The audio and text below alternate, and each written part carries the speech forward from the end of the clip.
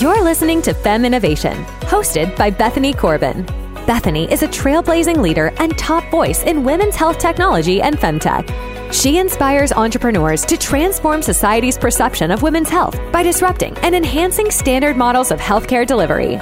In this podcast, Bethany connects with the industry's most powerful and innovative voices to facilitate hard conversations about the status of women's health and break down barriers and taboos that restrict access to necessary healthcare services.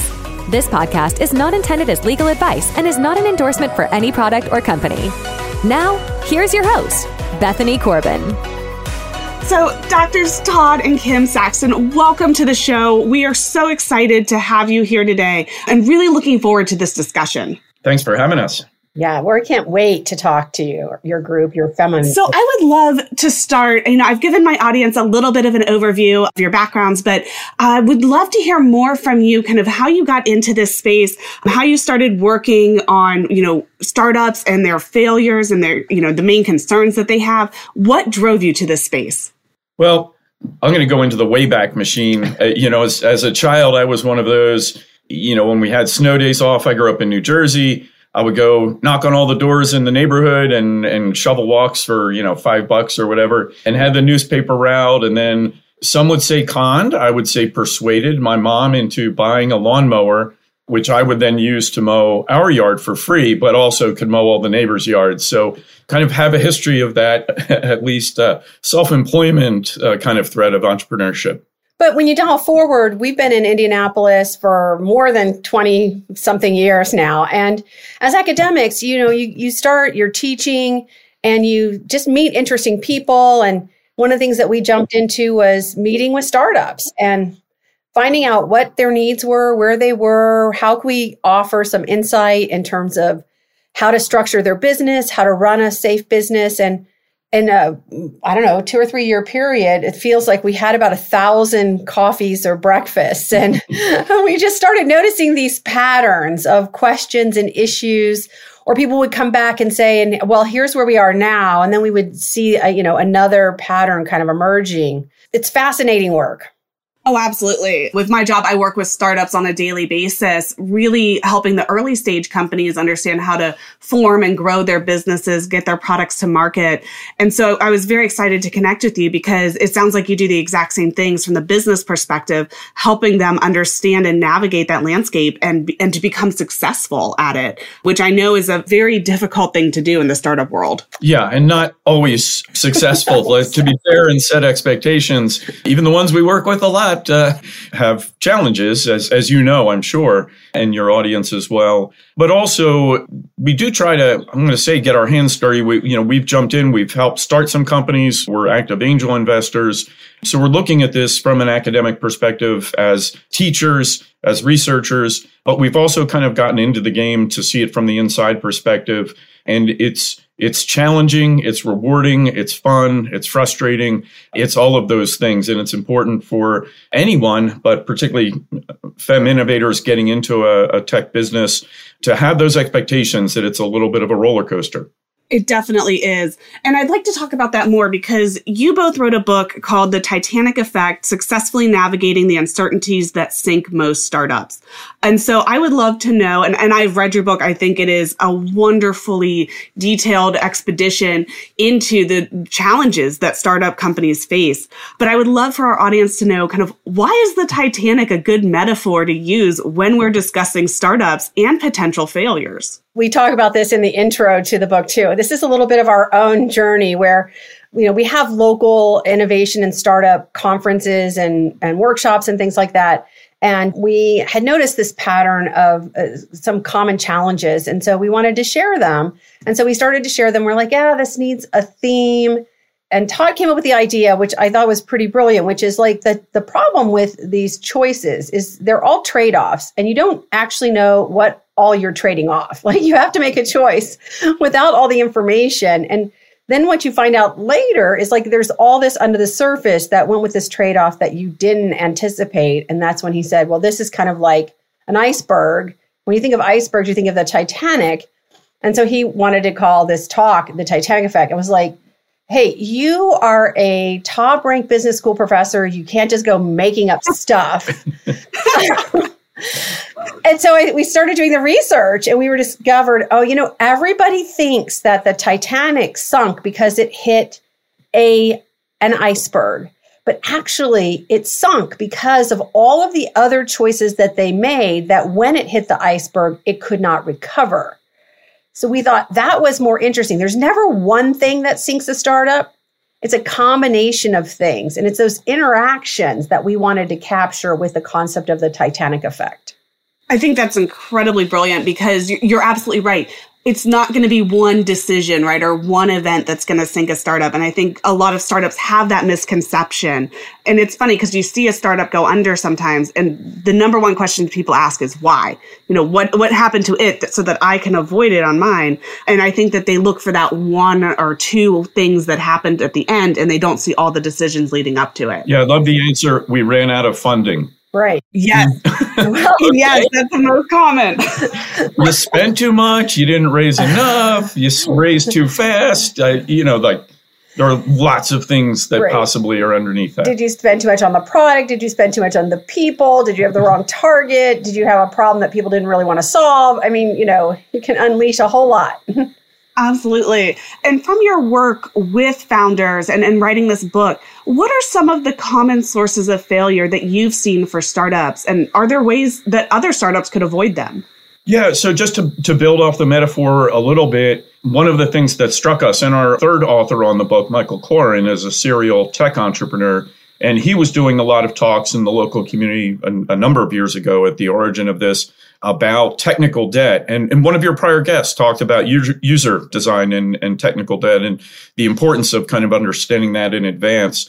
And in our experience in the many, many entrepreneurs and startups that we'd worked with over time, we kind of saw that it wasn't just the technical side where people made choices early that then either limited their success or even caused them to fail later. There were also the people involved, who the investors were, or some of the fellow team members and how equity was allocated. Some of the early choices about customers to go after or markets and how that intersected with product design. And then, as Kim was suggesting earlier, how all of those pieces kind of fit together. So what we were looking for and the way the book is structured is around what we call these different oceans that involve the human side, the people involved, and that's co-founders, people you hire, investors, et cetera. The technical side, how you build and discover what problem you're solving for your customers, which gets to the marketing side, who you choose as your initial kind of target, and then the funding and strategy that pull all those pieces together. So at a high level, those are the different kind of oceans that we talk about and I think are important to recognize. It's not just about the technology. But also, we detail 32 icebergs as sources. And so you could say 32 is a lot, and we can tell you at each stage of the venture, there's more some are more likely to be prevalent than others. But I would have to laugh. This last week, laugh is the wrong word, chuckle. Last week, we were at a big conference here for innovation and startups and I think I heard about 30 pitches from startups. And one of the things we talk about as a big mistake is the issue of threesies. 3 founders get together and they're like, oh, this is so great. Let's start a startup. And they get going. And 3 people just is always kind of wonky, right? That it's hard for 3 people to do all the things that they need to do. And I was just watching how many of these startups were 3 people who started. It was the vast majority, again, of 3 people. And it's not like 3 is a curse or bad necessarily, but when you have 3 people and you divide up equity equally, and you're still at the back of the napkin phase, you haven't even figured out what it is you're building and who's going to do the heavy lifting and moving the venture forward. That's one of the what we call debtbergs or issues that startups encounter is allocating too much equity too early and not having a sensible vesting plan, for example, or way to structure how you earn that equity over time. Oh, absolutely. I've worked with a couple of clients who, they aren't necessarily familiar with the ways in which equity should be divided or, the vesting schedules. And so they say, yeah, we're going to allocate 100% equity to ourselves. And I say, your investors are going to love that. Right. So I think there's a lot that goes into this kind of pre-planning, kind of pre-formation and how you're going to allocate equity that a lot of founders don't consider or don't know because they don't have that business background and expertise. Yeah. Well, also the conversation is ugly, right? It's a lot easier to say, oh, let's just divide it between the three of us in 100%. And, but not really thinking about, well, what does that really mean? Who's giving up their day job? Those kinds of things. Those are hard conversations and people, don't like to have them. Oh, absolutely. And especially at the early stages, right, when you don't want to necessarily be confrontational, you're kind of in that honeymoon phase where everybody is agreeing on the idea and the strategy. It can be difficult to determine how you even weigh co-founder contributions. Right. I know that's something that a lot of co-founders struggle with. Yeah. And I have to say, I was really excited. There's a startup alumni from our school who we have been talking to for almost the whole time that the startup's been founded, about 4 years. And just posted on LinkedIn, we just hit our vesting schedule. So they had a 4-year vesting schedule and the startup's 4 years old and growing well. And so, he was able to celebrate, hey, I got all of my equity that I've earned over the last 4 years.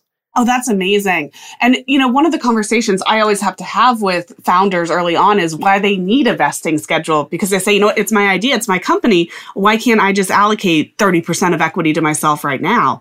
And so that's a conversation I often have to have. I don't know if you've had to have those kind of same conversations with the startups you work with. Oh, so one of my worst conversations was a person who said, it's so great. I brought these 2 people in.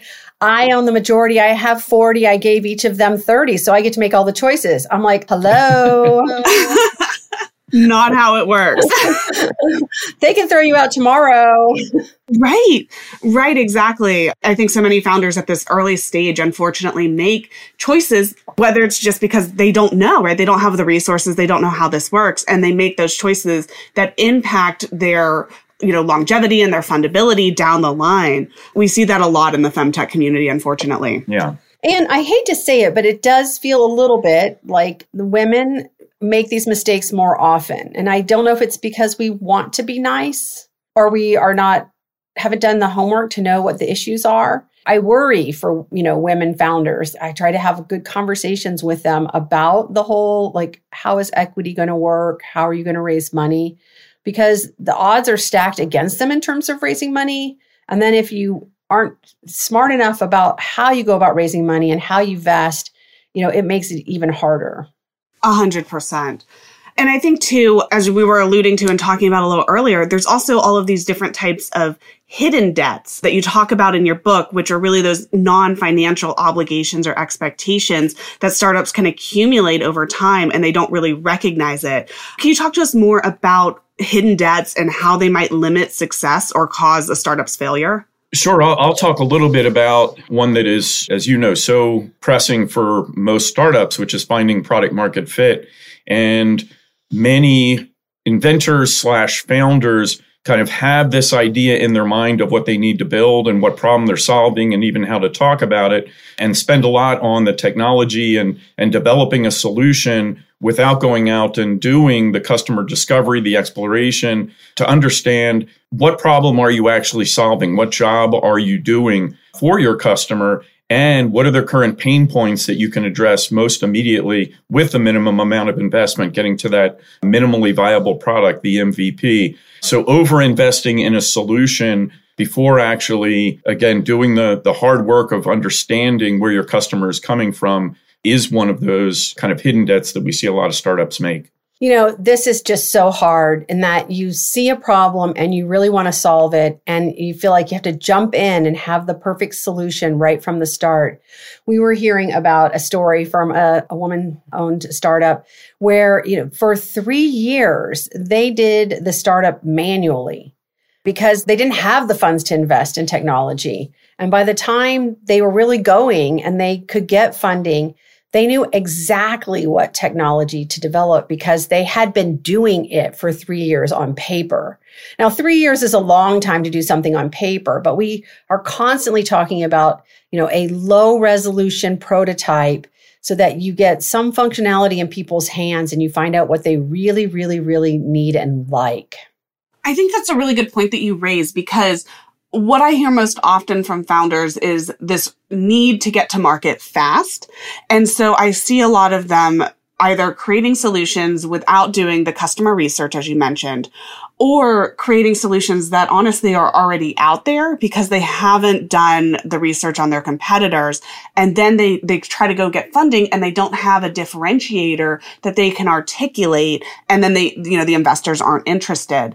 And so I have seen that happen, especially in the Femtech industry where we're growing really quickly. Investors are starting to realize that we have a large market area that's been untapped, but we're seeing investment going into an innovation happening in kind of these same areas like period tracking apps or fertility apps, maternal health apps. And we're kind of neglecting, honestly, a lot of the other aspects of women's healthcare because they aren't quick to market solutions.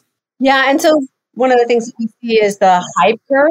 And I think that's a little bit of what you're seeing is that like a notion gets started and everybody jumps into it and then it accelerates and gets pretty fast paced. We're actually doing a research project looking at some data about hype curves and investing by verticals to try and understand like if you are early in the hype curve versus later in the hype curve, what are the ramifications?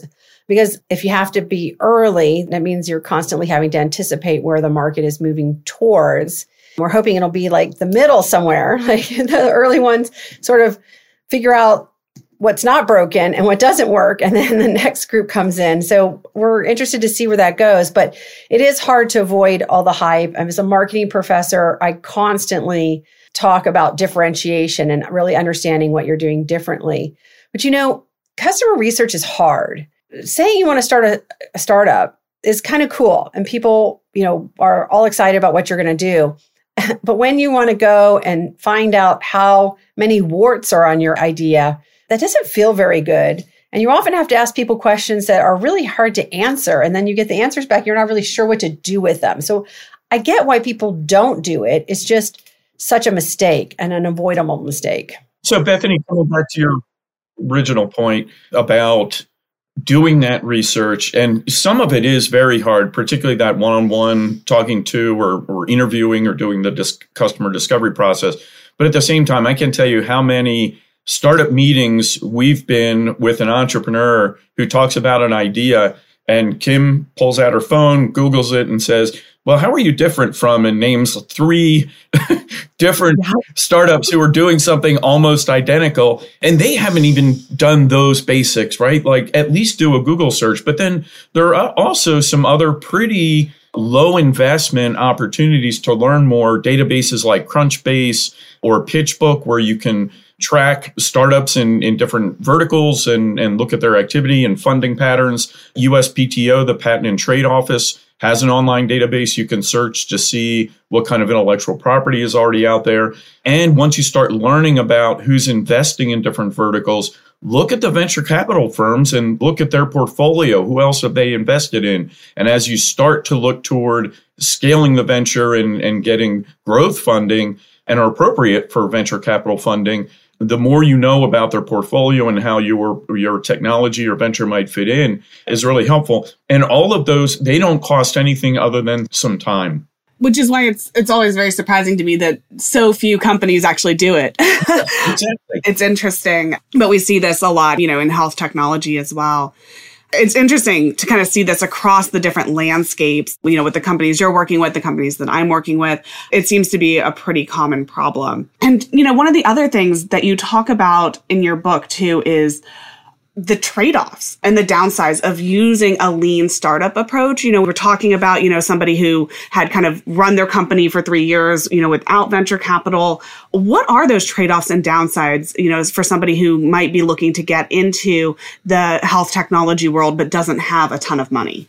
So, there are things we love about the lean startup. Very rarely, I always think of a startup as a hypothesis. So you are going to identify who you think you're talking to, what problem you're solving, and how you think you need to solve it. So that's a hypothesis. You go out into the market, either you have a product or you have some ideas and you start talking to people. Very few startups get it right out of the gate. So you are probably going to have to pivot. In fact, you should just assume that you're going to have to pivot. So the question is, how do you pivot? And what we sometimes see with lean startups is that every time a startup gets a piece of feedback, they make a change, they pivot.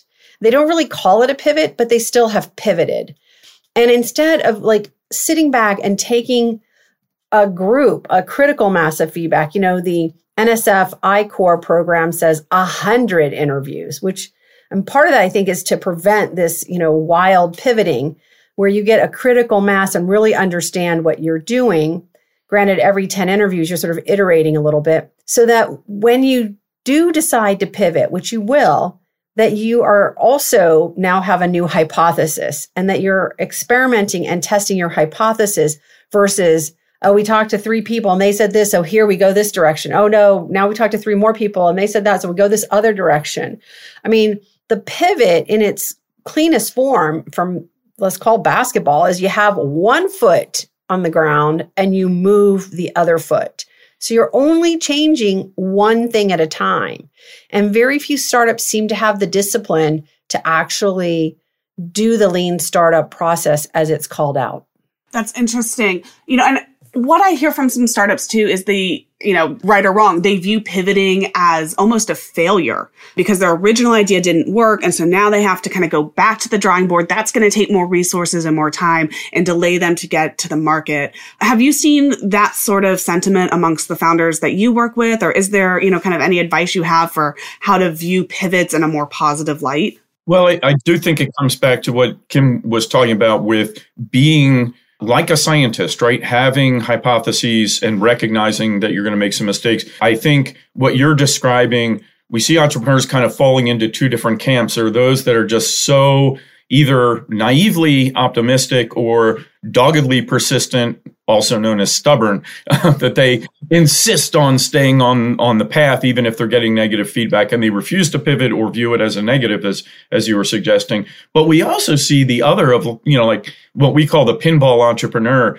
that they pivoted 15 times and they're so proud of that and they're ready to go find their next pivot. And we're like, the idea isn't to find your next pivot. The idea is to find product market fit. So let's get to that if we can. Locally, we've been trying to have some conversations to structure pivots in a more positive light because I think people do see them as a failure. And our angel investor groups are kind of driving this in that they're saying, hey, pivoting is fine. Tell us what you've learned. Show us what the pivot is going to do for you. And sharing stories of companies who have had to pivot 2 or 3 times, because that's really what it's going to take, and just, recognize that. We wrote a column in IBJ. We did a workshop at a conference locally recently. So we are trying to get the word out that, you are a scientist. This is a hypothesis. You will change direction. The question is really identifying when and how to change direction. And Kim, you mentioned something that was interesting to me. You said, your angel investors, they're not necessarily going to view pivots as a negative. They want to know what you learned from them. I work with founders who are so worried that when they get in front of investors, even angel investors, that any type of failure or change makes them look weak and like it's a product that they shouldn't be investing in. I know you all are angel investors. Can you give us just the angel investor perspective for early stage startups? What you're looking for, what that might look like if you did have to pivot, how they might best position themselves? One of the challenges with angel investors is that it's a very diverse landscape. You have kind of passion investors who haven't done a lot of investing, but invest in a cause and in a person that they believe in, but aren't necessarily going to bring a lot of other resources other than dollars, but can be very helpful. But then you have angel investing groups that are fairly formal and structured, can write a larger check collectively across the angel group itself. But I think particularly for angel investors with a little more experience that are also going to be a better resource for the startup, they recognize that you're going to continue to run into challenges, right? That very few startups that you invest in go smoothly from the time you put money in and into the future. So if you are able to show a pattern of resilience where you've encountered an obstacle, you've overcome that obstacle, become better for it, stronger for it, and are moving in a new direction, that to a savvy angel investor is a very compelling kind of value proposition because they recognize there is much betting on the team as they are the solution that you are currently envisioning in the market that you think you're going to be going after. So if you can demonstrate that you can use another metaphor, get knocked down and get back up and stay at it, but also learn from it and be better, that can become a compelling part of your narrative. We actually are very skeptical of entrepreneurs who at least present themselves as never having a failure and never having made a mistake, because we're like, okay, you're due, right? Lightning is going to strike. So we're going to move in a different direction. So I would say also the angel stage is when you should be doing your pivots. You want to get things lined up so that you are ready for an inflection point with VC capital, that you have figured out product market fit. So most angels are expecting some sort of movement and change. In fact, I think when you don't see a pivot is when you start to get worried as an angel investor, like what are they learning, And then we sometimes see what we call zombie startups, really like they're dead and they just don't know it. And so you're like, why haven't you pivoted? I think being thoughtful don't be scared, be thoughtful about it. Show your experiments, be a scientist, show them where you've gone. You're going to want more money. And so you're going to want to have a plan, show how this plan is being executed. Don't hide it. Be upfront about it and ask for more money. Now, do you believe me again? Yeah. And Todd, something that you were saying, you're skeptical about people who have never failed, or present themselves as never failing. I've worked with a couple of founders who have had ventures in the past that have failed. And I know, we say about, 70 to 80% of startup ventures are going to fail. So they might be, a 2 or 3 time founder who maybe hasn't had success in the past. Their ventures have failed. And now they're trying to wonder how that's going to look when they go to angel investors and VCs. Any insights on how that looks? So I think, again, it's about how you build that into your narrative of learning and resilience, and also have a good explanation for not just, that one we ran out of money, but this one we're not going to because you're going to keep writing bigger and bigger checks. That isn't exactly the narrative that an investor wants to hear. But, talking about, for example, we didn't have the right people on the team. We never brought on a CTO, for example, who really helped us understand our technical debt and how to build a scalable kind of venture base. That's a common challenge that we see with startups, is having a savvy person who can help understand the technical debt that you are building and how to make that pay off over time. So again, I think we like to see that, but not just I checked the box that I failed. It's I failed and here are the mistakes I made, here are the mistakes we made as a team, and here's how we're not going to make those same mistakes again. Learning, demonstrating learning and experience. I mean, particularly angels are betting on the team and the problem. And so showing the strength of your knowledge of entrepreneurship and startups, your knowledge of the industry, your communication with customers, maybe you up your customer discovery so that you're, tighter about what you're trying to do. All those things can work in your favor versus someone who's like, I've never tried this before and it's so great and it's going to be awesome and you should trust me. I mean, gosh, no. I've actually heard statistics that, the older you are whenever you first start your entrepreneurship journey, the more likely it is to succeed because you have all of those past, failures and experiences. So I think that goes, to exactly what you're saying, which is, past failure isn't necessarily like the be all end all of whether you can get future funding. It really comes down to what you learned and how you've applied that experience to the next venture. Yeah, there's like 2 paths that we see talked about all the time in entrepreneurs. These young bucks who have a brand new idea that bucks the trend and they go out and we're going to disrupt. We're going to disrupt. But those are few and far between. Where the bulk of startups are, as you said, these older, I mean, like in their 40s. Still very young. Yeah, still very young. And, have that savvy. And honestly, I think one of the fastest growing places that we see startups are women over 50 who are, ready now to do something different than they did before and have all that knowledge that they're bringing forward with them. And that's why I think the Femtech area is such a powerful kind of opportunity, particularly for fem innovators, is that a lot of the innovation in the past has been driven by people who don't necessarily feel the pain the same way that women do and experience. Now, you can't solely rely on that, but there's a lot of insight from having lived experience in the problem that you're solving and bringing that perspective to bear in a unique way on the solution that you're developing. Oh, absolutely. And, one of the other questions that I get quite frequently from founders is, let's say that they've done that research, right? They've established their product market fit, and then they come and they say, great, how do I price it? How do I know what somebody is willing to pay for this product? So are there any kind of tactical pricing approaches that you recommend for startups? I'm laughing, not because this is like the single hardest problem ever. I've worked in startups. I've worked in large pharmaceutical companies.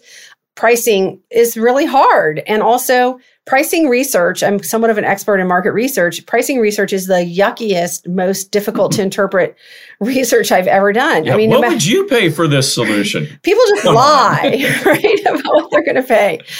So I think a big part of that journey is figuring out not necessarily the price per se. I mean, the price has to be in there, but also the pricing model. I mean, we have so much more flexibility with pricing models.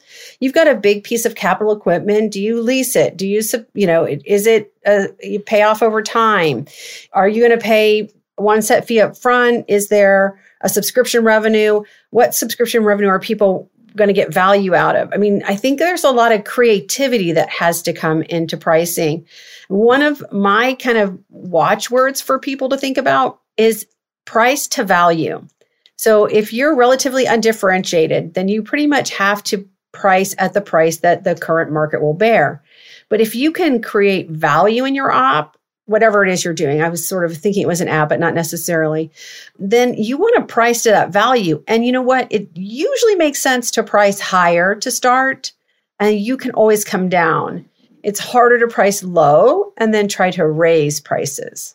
Interesting. That's really helpful advice, because I think a lot of the founders that I've worked with have started low because they want to show that they have that product market fit, get a couple of contracts, kind of better position themselves for investors. And then I do see some pushback when they try to raise prices later. So I think that's incredible advice. Well, again, it's about the value. If you haven't built the value in, then you might have to price low. But if you can think about identifying, I mean, I can tell you that the big companies are pretty smart about this. I can remember a drug we were looking to launch and it had multiple indications, but eyesight was one of those indications. And that would be the thing that people would pay the most for. So that was the first indication that we went after because, we could set the price high. Pharma has figured out how to set the price high. So we'll model that. We talked about competition before, Bethany, and the importance of understanding your competition. But that is another way, as Kim was suggesting, where you can innovate is don't just follow someone else's pricing model, but build in value and perhaps the business model and pricing model itself for the customer is one way that you innovate to differentiate yourself from the market. So it's part of that whole bundle of the strategy of what's the value, what's the job you're doing for your customer, how do you build additional value into that over time that justifies raising prices if necessary. And one point on this that I want to make sure your audience really gets is if you are going to do some kind of free trial, pilot period, something like that, have the customer agree that in advance that they will start paying for it at a specific time, hopefully 30 days, maybe in the worst case, kind of a quarter or 3 months. But then it converts to a paying model and they have to actively opt out. We see too many startups, particularly with technology, that offer a free pilot trial period and they get to the end and then are like, okay, time to start paying for it. And they're like, oh, now we have to bring in pricing and our purchasing team and start that process when you launch with them, not after that, quote, free trial period. Oh, Todd, you're absolutely right. I typically encourage my clients to go ahead and negotiate the pricing and all of the contract terms up front, right? Then you have, a discount or, a free trial period, a pilot that's written into that contract. But otherwise, it's so hard to get them back to the negotiating table and you've lost some of your leverage because there's no contract in place. They're not obligated to keep going. And now you're kind of starting from scratch almost in a way in which if you think proactively and you structure these contracts to your benefit so that they keep going, you're able to just kind of continue to capitalize, because it does take more effort to opt out than to keep going with something that they've already seen the value in. We've done that individually, right? Where you have these, free things that they start billing your credit card after, a certain period of time. And like the pain of calling in and discontinuing your account is hard to think about. So we know it individually. So work that into your venture. But I also have a pet peeve here I want to raise, which is that during that free trial or that pilot period, what I see a lot of startups do is they're so busy just delivering that they don't show value to the customer.